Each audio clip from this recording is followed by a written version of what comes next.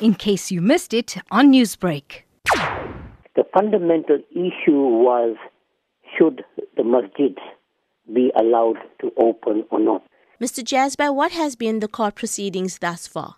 The applicant argued that there were lesser ways of enforcing the government objective to flatten the curve, to prevent from person-to-person transmission.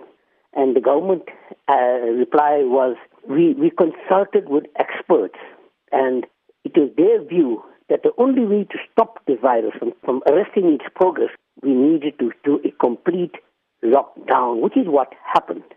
And they felt that the regulations were too overbroad in the execution and that there were lesser ways of effecting those lockdown regulations. Advocate Boda argued that the lockdown had affected and impacted negatively on the fundamental human rights of Muslims.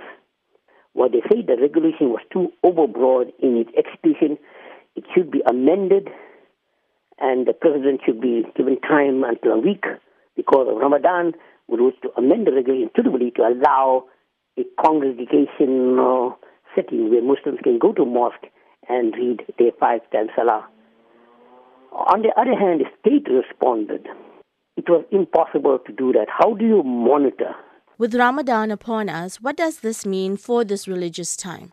Well, it is obviously taken with a great deal of sadness. But even personally, it is very painful for all Muslims for this thing to happen. But the consensus amongst the majority of the Muslims, bar this small crowd that has brought this action, is that the government is on the right path.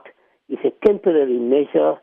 It cannot go more than 3 months without parliamentary oversight, and therefore we will bite the bullet and we will abide by the decision of the government. Newsbreak, Lotus FM, powered by SABC News.